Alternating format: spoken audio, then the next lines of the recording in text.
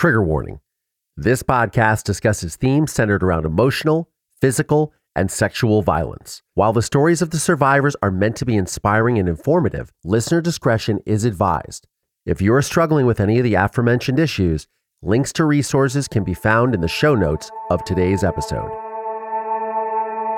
Until this case is solved, I will just keep making things. So I will make a doc if that's an opportunity. I will do whatever. I will continue talking about this. I will continue buying billboards. I will continue doing everything I can until the right person has heard this, realizes that this is a mainstream topic now. And then they go, oh, I've been sitting on this information for a while and I should probably say something because now everyone's talking about it.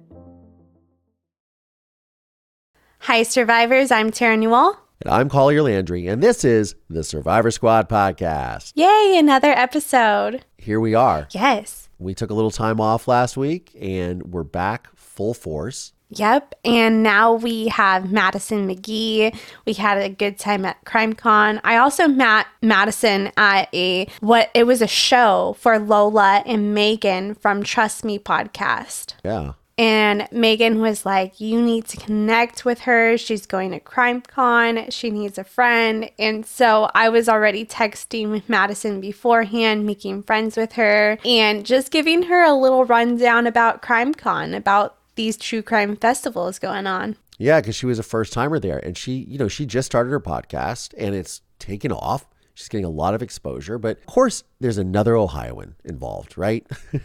Oh yeah, it has to be. You always seem to find the people from Ohio. I really do. We gravitate, and the funny thing is, when I moved to LA, everybody I'd be on set with was all from Ohio, and then for like a decade, I didn't meet anyone from Ohio, and now I meet people from Ohio all the time again. It's like a circadian. It comes and it ebbs and flows with the Ohioans in Los Angeles. The Ohio reunion.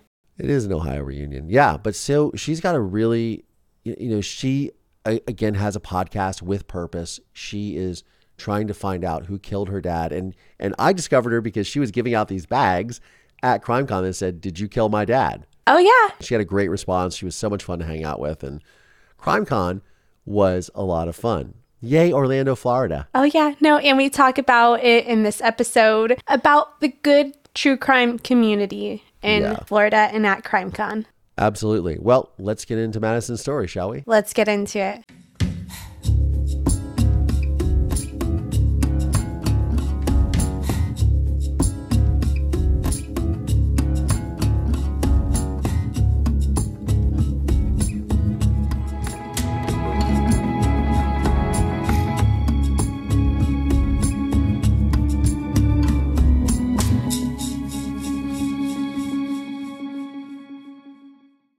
Hi, Madison. Welcome. Hello. Thanks for having me. Yeah, thank you for joining us.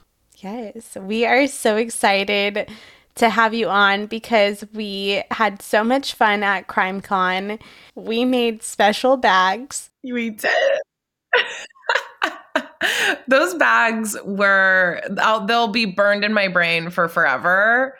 From getting the bags to handing out the bags, the success of the bags, everything about the bags was a monumental moment. And we just had a custom make one for me. Yes. So I had bags that said, "Did you kill my dad?" on them. And which is already, a bold statement. Yes. But obviously Tara, she got to rock a one of a kind. Yes. And Madison custom makes bags, by the way. Yeah. So yes, if you have a story, we will custom make it. Now it has to incorporate some of those words. Yes. But CrimeCon was amazing. Yeah, it was my first time.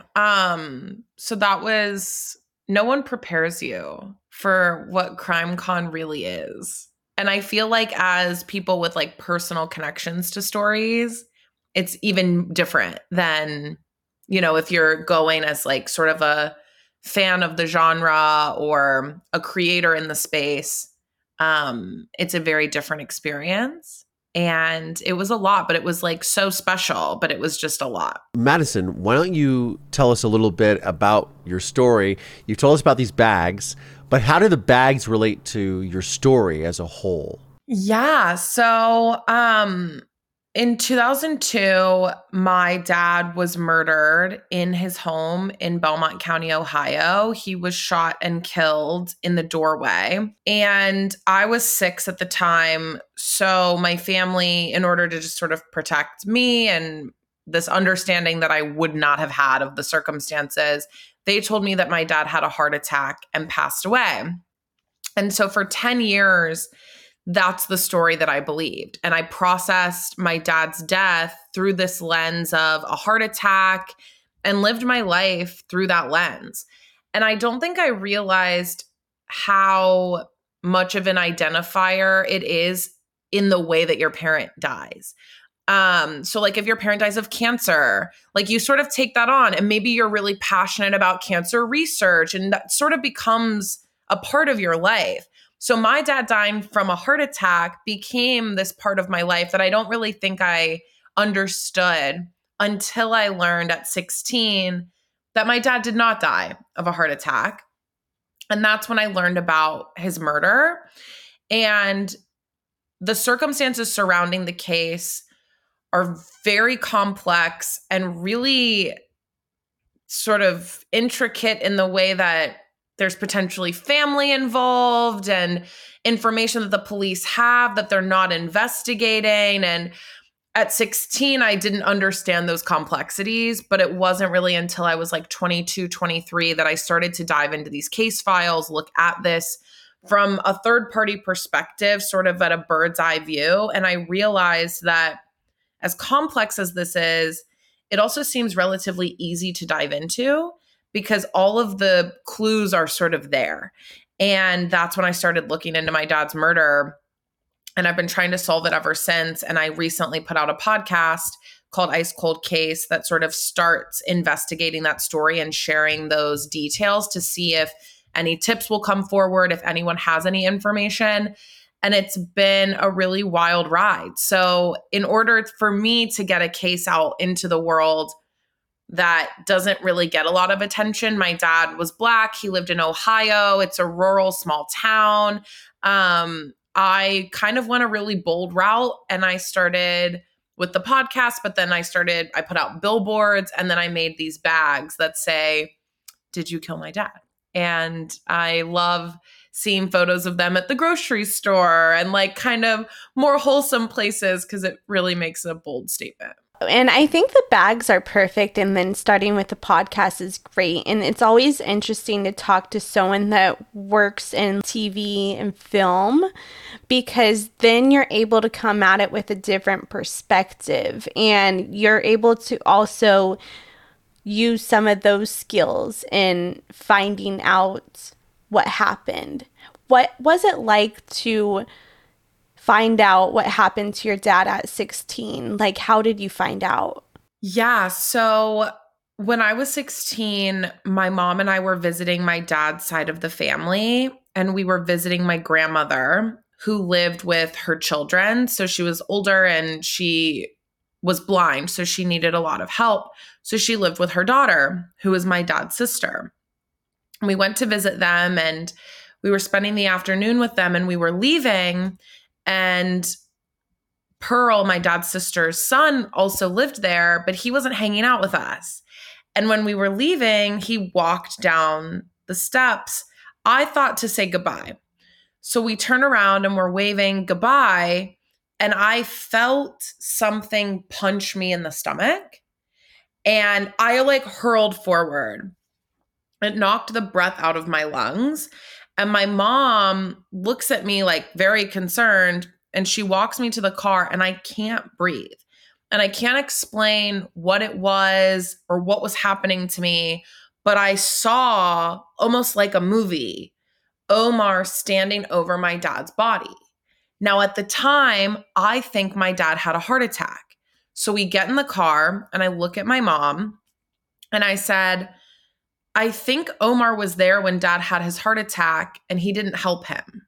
And my mom freaks out and looks really flustered, is super upset. And that's when she says, "Madison, I have to tell you something. your dad didn't have a heart attack. He was actually murdered. And a lot of people think that Omar may have been around or had something to do with it. They're not sure that he did it, but a lot of people think he was there and didn't help him. And so it was so weird that I had that visual in my head, not knowing the context. And that's the day that my mom finally told me. And I wonder if that hadn't happened, if I would ever have known.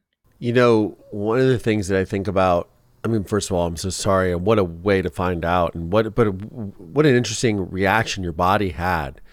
But, you know, I can remember going through my trauma and being in adoptive groups, and these kids who didn't realize they were adopted finally finding out they were adopted, and they became very rebellious and very angry, and you've lied to me my whole life, et cetera, et cetera. Did you feel that way? Like, what was your reaction with your mother? Were you angry? Were you just confused? I mean, I'm sure a wave of emotions came cascading down. What were those? Yeah, it was definitely a roller coaster. I was very angry and confused, but I think I was more angry. And I think that has to do with the complexities of my relationship with my mom. But I really felt like I was purposefully lied to. It didn't really register to me that this was a protective lie. It felt like a malicious lie. Like I looked stupid. And I grew up about 2.5 hours away from where this happened. So just, I started to think about all the times that I talked to someone about my dad's heart attack and them probably knowing that my dad was murdered and how silly I looked and how naive I seemed. And the people that I had empathized with, friends of mine whose parents had heart attacks, and me sitting with them going, I know what you're going through. I know how you feel. And then thinking, oh my gosh, like I almost felt like, am I a con person? I've been living this lie. And it wasn't, I didn't know, but I was living as if this thing had happened to me that never really happened. And I think that sent me into this really weird spiral. And I was very upset with my mom and my grandmother. And my grandmother is literal angel. And I remember being really, really mad at them for lying to me and making me look stupid and feel stupid. And then I had to start grieving my dad's death all over again through this new lens. And that was really traumatic because it felt like I lost my dad at 6 and I lost my dad at 16. And those are completely different stages of life. And it was really, really weird. And so I was also at this pivotal moment in my life where I was about to go to college, and it just really wrecked my world for a while. And I think that I still sort of deal with trust issues from a family standpoint because of it. And I really have my guard up with people because I'm always questioning if I'm being told the truth now. And it really did a number on me for sure. But in that moment, it was a tornado of like, I'm mad, but I'm sad, but I'm confused, but I'm trying to understand why you did this, but I can't figure out why you would have waited this long. Like I probably could have processed this information at like 12 or 13, but why wait this long? I had to ask. I don't know. It just felt really weird. Oh, Ohio. Yeah, it's a lot, but I commend you for growing up and doing something about it. So what came next? Yeah, so in like the craziest turn of events, so this all happened like 1 month before I graduated high school. So I had sort of in my head thought like, well, I wanted to make money. So I was like, I'll be a doctor. I don't know. And I was not good at science or school. So this was a silly pipe dream. And I pivoted really fast because then I got really interested in documentary filmmaking and television and production. And how could I tell the world about my dad? Because I knew that it was not a commercialized story. I couldn't call Dateline about my dad's murder and then jump on it. My dad's not named John Benet Ramsey. No one was really that interested. And so I thought if I could do something to get people to care, maybe I could move the needle. And I was about to go to college. So I was like, great, I'll just study that. I'll just become a documentarian and I'll go to college and I'll learn film and TV and I'll make this thing. And I think at the time Netflix was still the disc that you had to like order and it would come in the mail. But I was like, I'll make something that'll be on a DVD, whatever. And that's what I went to school for. And I taught myself how to do that. And I, had some bumps in the road along the way, and I freaked out and got a real job for a while and sort of had to pivot and get to this point. But that was sort of the route that I was heading down now because I had learned this. And so I like to think that this all sort of happened at the time that it should have, to send me down this route of production and filmmaking and this knowledge in order to do what I'm doing now. But it was life-changing in so many ways. I mean, mentally and emotionally, but also career-wise. I can't imagine if I didn't have that knowledge, like, would I be a doctor now? Like, what would my life look like? And so I do think that it was really life-altering. But yeah, that's kind of what came next. I went to college. I didn't really investigate right away, but I did start trying to accumulate knowledge about like cameras and film and what looks good, and sort of starting to do that. And I did that for like fun school projects or comedy things. And then right when I graduated college, I started reaching out to some family members very loosely, just like, hi, I'm your cousin or I'm your niece or whatever. And then right when COVID happened, the whole world was shut down and I had nothing to do. And I was like, let me get a hold of those police files. Like, I've got the time now to sit down and really look at this. And I have the knowledge now. Like, I've made a bunch of stuff. I've produced things. I'm kind of at this like really perfect moment to dive into this. And that's what I did. And I got those police files and I never looked back. I mean, it was all consuming. I'm still like so obsessed with this case. And it's all I think about now. Was your ultimate goal to produce a documentary, or was it to create a podcast, or do you kind of swivel? It was always doc. I don't even think a podcast was like a thing when like I first started doing this. So doc was sort of always the goal. And visual, I'm just such a visual person that I could see it in my head before I could really hear it.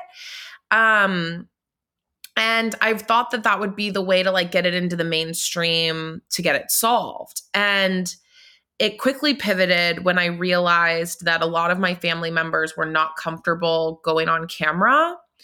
And a lot of people were very nervous about them being a part of a project like this. And I think that speaks to the power of the people who I think were involved, that these people were so afraid to speak up about their own family member's murder that they wouldn't want to help it get solved. And so when I realized that, I had to pivot, and a podcast just made sense. I had a lot of audio interviews. I had been recording myself. So it just kind of was a natural progression to just do a podcast. And it also, there was a lower bar of entry. It's very hard, as you know, to like pitch and sell a documentary. And that takes a lot of time, and like you have to know people, and you have to get into the pitch meeting, and you have to do all this stuff. But like, you can make a podcast and like let it do its thing. I mean, not every podcast does well, but you can do it and see what happens. And so that's kind of where I was like, you know what? I'm just going to do it. That's what I can do. And that's what I'm going to do. Yeah, the barrier to entry is very low. Well, I love that journey, and definitely podcasts are where it's at, I think. But, right now. And I think after that, like, people will want to do documentaries. They'll be like, oh, and it will be easier to get in the door that way. Yeah, for sure. I think that was also like a really big goal of mine, was just a personal goal. And for my dad's sake, like, I want to make my dad's case like a mainstream case. Like, I want his name to be recognizable when people talk about, cold cases or true crime shows like a Dirty John. I want them to think of JC McGhee. And in order to do that, the bar of entry being so low for a podcast just made sense to start there, but I definitely don't want it to end there. And I want to continue moving on with like, let's do a doc version. And until this case is solved, like I will just keep making things. So I will make a doc if that's an opportunity. I will do whatever. I will continue talking about this. I will continue buying billboards. I will continue doing everything I can until the right person has heard this, realizes that this is a mainstream topic now. And then they go, oh, I've been sitting on this information for a while and I should probably say something because now everyone's talking about it. I like that idea, and I like everything that you're doing to get attention and awareness. And even at CrimeCon, I saw you go around to people and just get information from them and be like, okay, what's your specialty? Okay, I could use that in my case. And I thought that that was so proactive, and you're doing all the steps to get there. And, you know, there was a major case the other day that got solved, or, you know, not conviction, but there was like the Tupac case, like, and that was like so long ago, you know? And so it just shows that like there can be movement on it, if that makes sense. Yeah, totally. That actually gave me so much hope. I mean, obviously Tupac is like a very famous person, but very similar circumstances of like Black man, sort of drug crime, gang related, whatever. It's just Black people doing what Black people do. And like that narrative is so dangerous because that's why these cases don't get solved. And to hear that they arrested someone from a case so long ago in a circumstance very similar to my dad's, it really gave me hope that like people really are starting to care, and they just need that personal connection to the victim to understand, oh, this is the same as that other case I really like, or that other case I've been following. They just don't have the special connection to the victims because those stories aren't being shared as often. And so that gave me a lot of hope that by doing my podcast and getting people to be really familiar with, like, I talk a lot about like who my dad was as a person and what he was like and what he was interested in. And when you build that personal connection, people start to get really invested. And that's what, I mean, people were obviously very invested in Tupac, and that's what's helping move this needle. And so it gave me a ton of hope that even after so long, I mean, and there's those one-off cases every now and then where like, they're like, we found a bullet from 1982 and then we solved this case. Like, and those are very few and far between, but each one of those gives me like so much hope that my dad's case could get solved. It was 2002. It wasn't that long ago. There was DNA. There were things available at the time. Like, I feel very hopeful that a lot of the people involved are still alive. Like, there's a chance that this could actually get solved. And yeah, that gave me a ton of hope. Yeah. So was it gang related? I don't know if there was a specific gang involved, and I don't know the gang landscape in this area, but there are a lot of like local drug dealers. Now, whether they're working together, I'm not sure if they're competitors. It's such a small area. I would imagine that they all have to kind of work together because it's so small. But I do believe that my dad was a confidential informant for the police. And I think that he was a former drug dealer and sort of in the game for a while, that I do believe his murder was in some way drug related, whether he testified against someone and they wanted revenge, or he was about to testify against someone.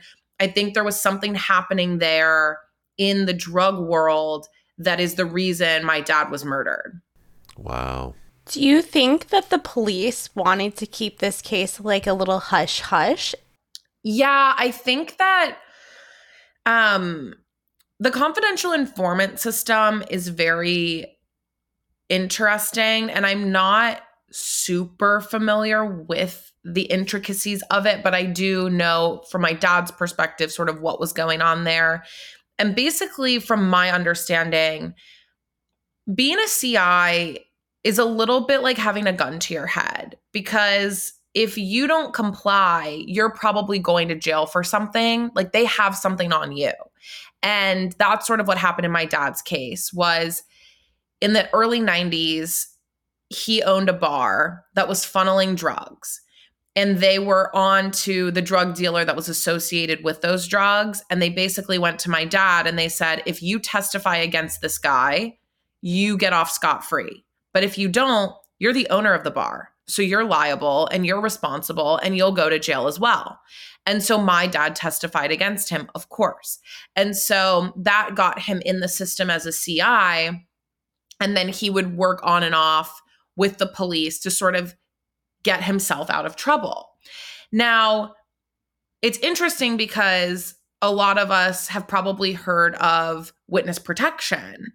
That's not available for CIs unless you are like a confidential informant at like a super high level.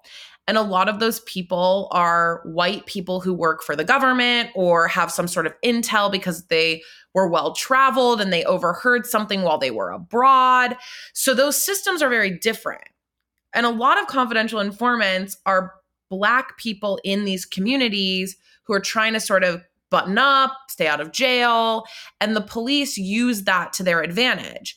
And they don't really care what happens as an aftermath to that. So a confidential informant is only confidential until something goes to trial.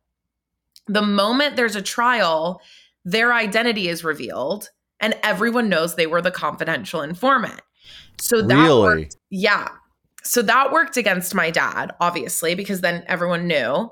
And there's this, snitches get stitches. It's tit for tat. And I think that played against my dad. And I think that the police didn't want that to be well known because it's going to be really hard to recruit confidential informants if your last one just got murdered in his house. And so I think that they tried to brush it under the rug as quickly as possible and not admit that that was the reason because it would impact their other future endeavors. And I actually got a message from a woman who had listened to the podcast and grew up in this town. And she was in high school when this happened. And we were talking and I asked her, how long was this discussed? Like, you obviously knew that this happened. There was a murder in your hometown while you were in high school, but how long did you hear about it? And she was like, not very long. Like it was on the news for like a couple nights and then it was never discussed again. And I think that speaks to the power that the police had in that moment. They could have easily gone on the news every night for months saying, we're looking for this car, we're looking for this person, this murder happened in this small town, there's a murderer on the loose. And instead, they brushed it under the rug, acted like it never happened, and just kept moving forward. And I think that's because they didn't want that information out that there was a confidential informant involved. Do you also think that, you're talking about a proactive state with the media, right? I also feel like, now we're in 2023. It feels like there's, obviously that girl went missing in New York and everyone across the country was on it because we have things like TikTok, Instagram, social media, Twitter. Do you also feel like it going on and off the news is just, that's 2002, right? None of this existed then. Do you think that that's also a product of the time and what was going on? Because even with my mother, it wasn't like there was this massive manhunt for my mother. It was because of this persistent little kid, right? And that was 1990. I personally feel like this attention to like, okay, we got to find this person, or we got to find out what's happened. It has just blown up in the last several years because of social media. Do you agree with that? 100%. I also think the rise in the true crime genre has sparked a lot of interest in people feeling very passionate about, true crime is like a sport now. Like people watch these documentaries like they watch a football game. They're super into it. Like the guy sitting on the couch going, this is what we need to do. You're not on the team. What are you talking about? And people do that with true crime, right? Well, we need to go out and we need to find, we should be calling. And people do that to me all the time. They're like, well, what we need to do is call this person and this person. And it's like, I love it, but it's like, you're not on the team. What are you talking about? So it's kind of the same. And people treat it like that. And I think that from really, like the early 90s, I mean, I think about like John Walsh, America's Most Wanted. These shows were really up and coming. And I think they sort of entered the zeitgeist because we were all kids when that was up and coming, and now we're adults. So now we're all like, we grew up on this, we love it. Very much like, I keep making the sports analogy, but like when you're a kid and you're like, I just like the Steelers because my parents like the Steelers. It's like, well, I love true crime because I grew up watching these shows every weekend with my parents. And so I think now it's like we all feel super invested. I also think people are a little bit more society minded. I don't know if that's the right word, but it feels like everyone's trying to help. And sometimes the intention does not match impact, but it does feel like, generally speaking, a lot of these people just want to be helpful and want to feel like they're contributing to society, and they have really good intentions. And so I think that mixed with social media and their ability to post, I mean, just like a podcast, they can post anything they want. So if they feel like they're watching something and they're like, oh, I really want to do something about that, well, they just have to get on Twitter. And in the 90s, it was like, oh, I'll write a letter to my congressperson. Like, what am I supposed to do about this? And so I think that it's sort of this recycled triangle where people are really interested in this genre now. They have the ability to type stuff and it go into the zeitgeist immediately. And then that shows outlets, media outlets, that there's an audience there. And then it just keeps going. Whereas before, maybe people would have been really interested in my dad's case, but there was no way to really measure audience interest. And now it's like you have a proof of concept in 5 minutes based on how many likes an Instagram post gets. So if it gets a lot of likes, well, let's run that story again. And so, yeah, I think it's sort of all encompassing. Hey movers, well, summer has officially set. And as we move into the fall and the upcoming holiday period, I know all of the hustle and bustle can create a lot of problems with our sleep. And that's why I want to tell you guys about a product that I've been using from Next Evo Naturals, and that is their premium CBD nighttime formula. Now, I'll tell you, sleep is a very precious commodity to me. I've been doing a lot of traveling and, getting my perfect amount of rest every night has been something that has been eluding me until I discovered Next Evo Naturals Premium CBD Nighttime Formula. I'm telling you, I have never felt this refreshed in my life. I'm telling you, it has been amazing for my quality of sleep. I wake up refreshed and I get ready to greet the day with a smile, go, go, go energy all day. Upgrade to better natural solutions from Next Evo Naturals. Go to nextevo.com and use promo code MPT to get 25% off. That's 25% off at nextevo.com, promo code MPT. Now, you touched on internet sleuthing or sleuthing in general. Do you find that it's helpful to do that, or do you think that there needs to be some parameters around that? Oh, that's an interesting question. I think that it's really great that people want to be helpful, and sometimes it can be misplaced. However, I've done a pretty good job of like everything goes to like an email. If I get overwhelmed with like DMs, I'll pass them off to someone, and then they're able to sort of filter through like, okay, this is something we've already explored. This is someone who just wants to be involved and has no idea what's going on. And this is something that like we haven't really looked into, but like maybe we should check out. And sort of having, it's unfortunately the responsibility of like the creator, victim, survivor to filter through all of that. I don't think it's necessarily bad that people are sending those things in, but it is, I think they should understand too that it is like a burden on us to like have to go through it all. And so that mutual understanding of like, I mean, sometimes I'll get people who are like, did you get my message? And it's like, yeah, but like I need a minute, you know? And like people will message me like 400 times in a row and I have to like mute them because it's so overwhelming. So I think that there's like a right and a wrong way to like do that.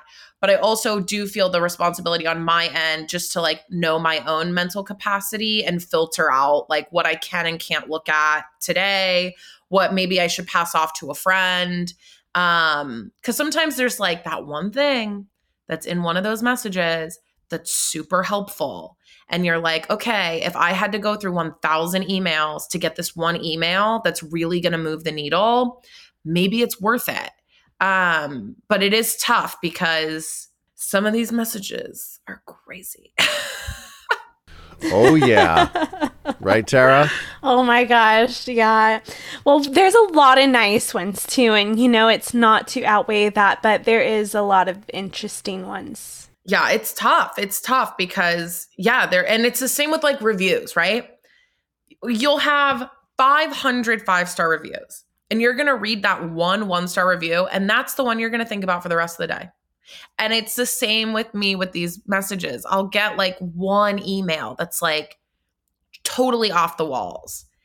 And I'm like, should I close down this email? Like, I don't know if we should even be getting emails anymore. And it's like, no, but look at all these other ones that were really helpful. And so, yeah, I think you just have to take the bad with the good and have help in filtering those out. But it is nice that people care, and it makes me feel like I'm making progress when I get messages like that, even if they're not super helpful, because that tells me like, whoa, like someone who I don't know found my podcast, listened to the whole thing, and now they have a theory, and that's what I wanted. That's why I did this. So it's a double-edged sword is what you're telling us. For sure. Yeah. And I can imagine with a cold case that, you know,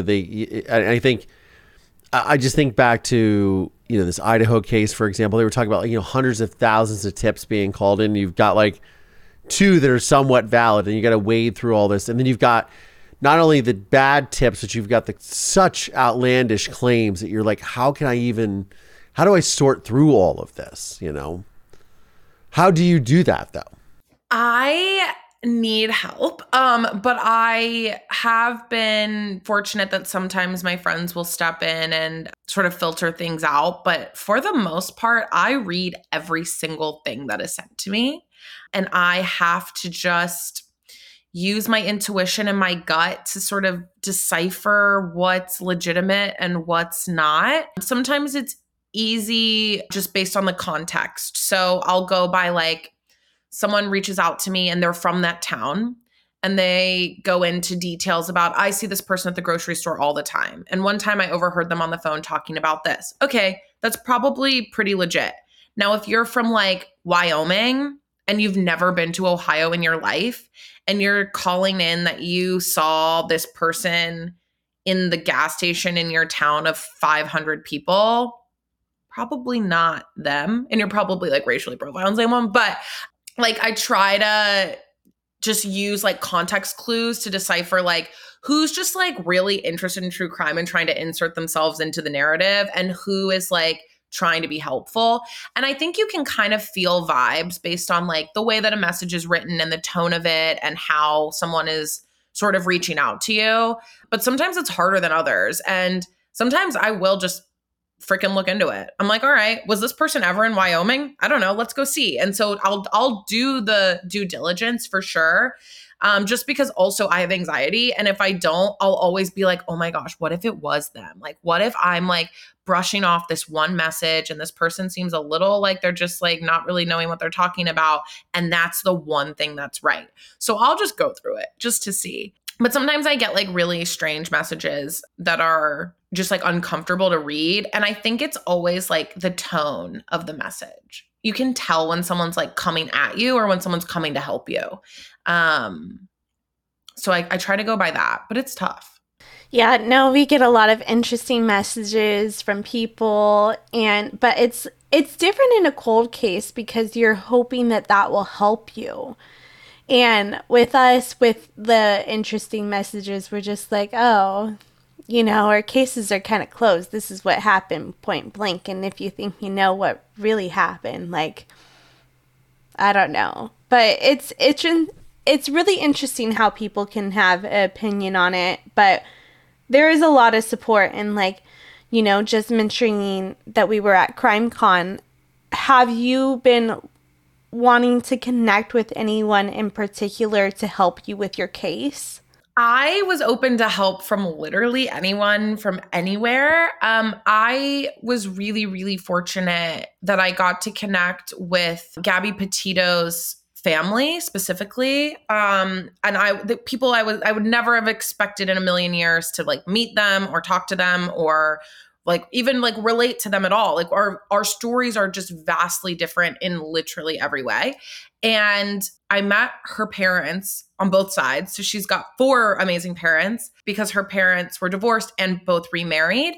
And like just really incredible people. And for what they have been through to even provide support to me is like just the wildest experience to know that they've been through this very traumatic thing very recently. Like theirs is much more recent than mine. And the media attention that they got, which I'm sure you can relate to, impacting how they're processing this information as well and processing what happened to them. And the fact that they reached out their hand to me to offer support was something that was very unexpected and still really like touches me. I just talked to her mom yesterday, and just the most wonderful people who are willing to provide support because they empathize with victims. And I thought that was so special. It literally gives me chills talking about it because like even you all, like knowing you and like being connected with you and being able to text or call you whenever, there aren't a lot of people in this space that are doing what we're doing. And that's because it's hard. I wouldn't expect every survivor or every victim to start a podcast. It's not easy. And going back to like the comments and the notes and all the things that people say and do, and I'm sure the Petitos have been through hell and back, it's tough. And so to do that, you kind of form an even closer bond inside of this special bond, right? Like we're at CrimeCon with everyone and that's great. And everyone's supportive. Everyone I met was so kind, even if they weren't directly related to a story, welcoming me with open arms to the community. If you want to be on my show, if you need anything, let me know. We know this person and this person, and just super helpful. But even within that, there's this even smaller group of people who have been directly impacted by this. And I think to connect with them and be offered support because you all have been around, the crime cons for a minute and you know this space a little bit better than me. So to be welcomed in by people like you was really special and something I kind of wasn't expecting because from the outside looking in, I'll be honest, true crime seems a little grimy. Like these people are making ad revenue and they're making money off these stories and they're doing all this stuff. And it's hard to sort of see how is this doing anyone any good? But it is. And I saw it and I witnessed it firsthand. And so, it was really special. It was a really special experience. It was really special to us too. And we just love the Petito family as well. We connected with Joseph and Tara right beforehand. And just, I kind of gave them like, hey, it might be a little crazy there, have lots of self-care. And I got to hear stories about Gabby that were just really cool and amazing. And I wasn't expecting to hear the stories about her when I connected with them. But it just seems like Gabby was such an amazing person. Whew. And Joe keeps saying that I look like Thor, which I thought was funny. I was really reticent last year about going to CrimeCon, and I just went as like a regular person because I thought, well, why do people have true crime conventions? That's sort of weird to me. But then I realized with people like yourself and being able to connect with not only with myself and Tara and other podcasters, but being able to connect with a community that wants to be involved and wants to help you get answers, like that is an incredible thing that does come about from this.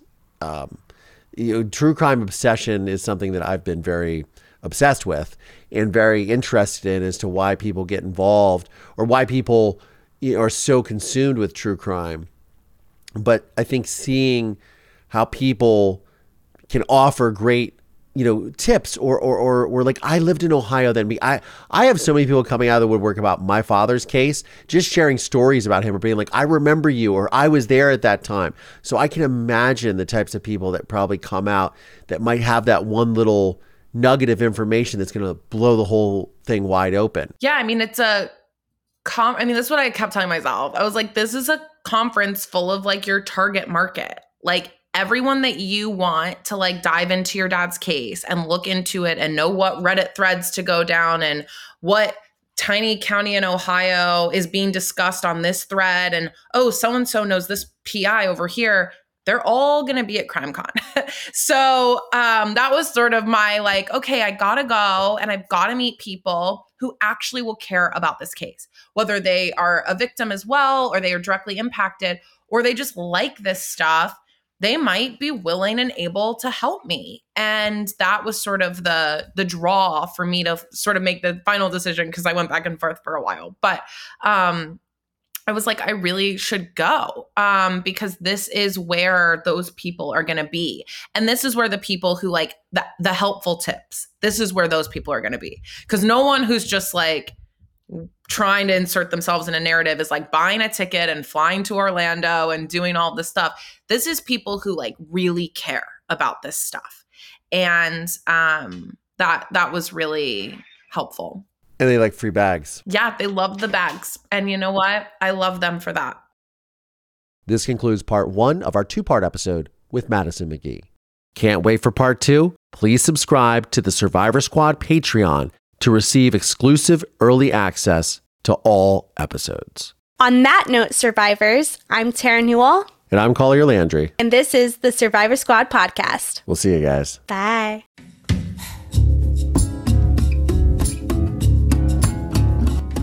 The Survivor Squad podcast is made possible by support from listeners just like you. Please subscribe via Apple Podcasts, Spotify, or wherever you get your podcasts from. And please consider supporting this program by visiting our Patreon page at patreon.com/Survivor Squad.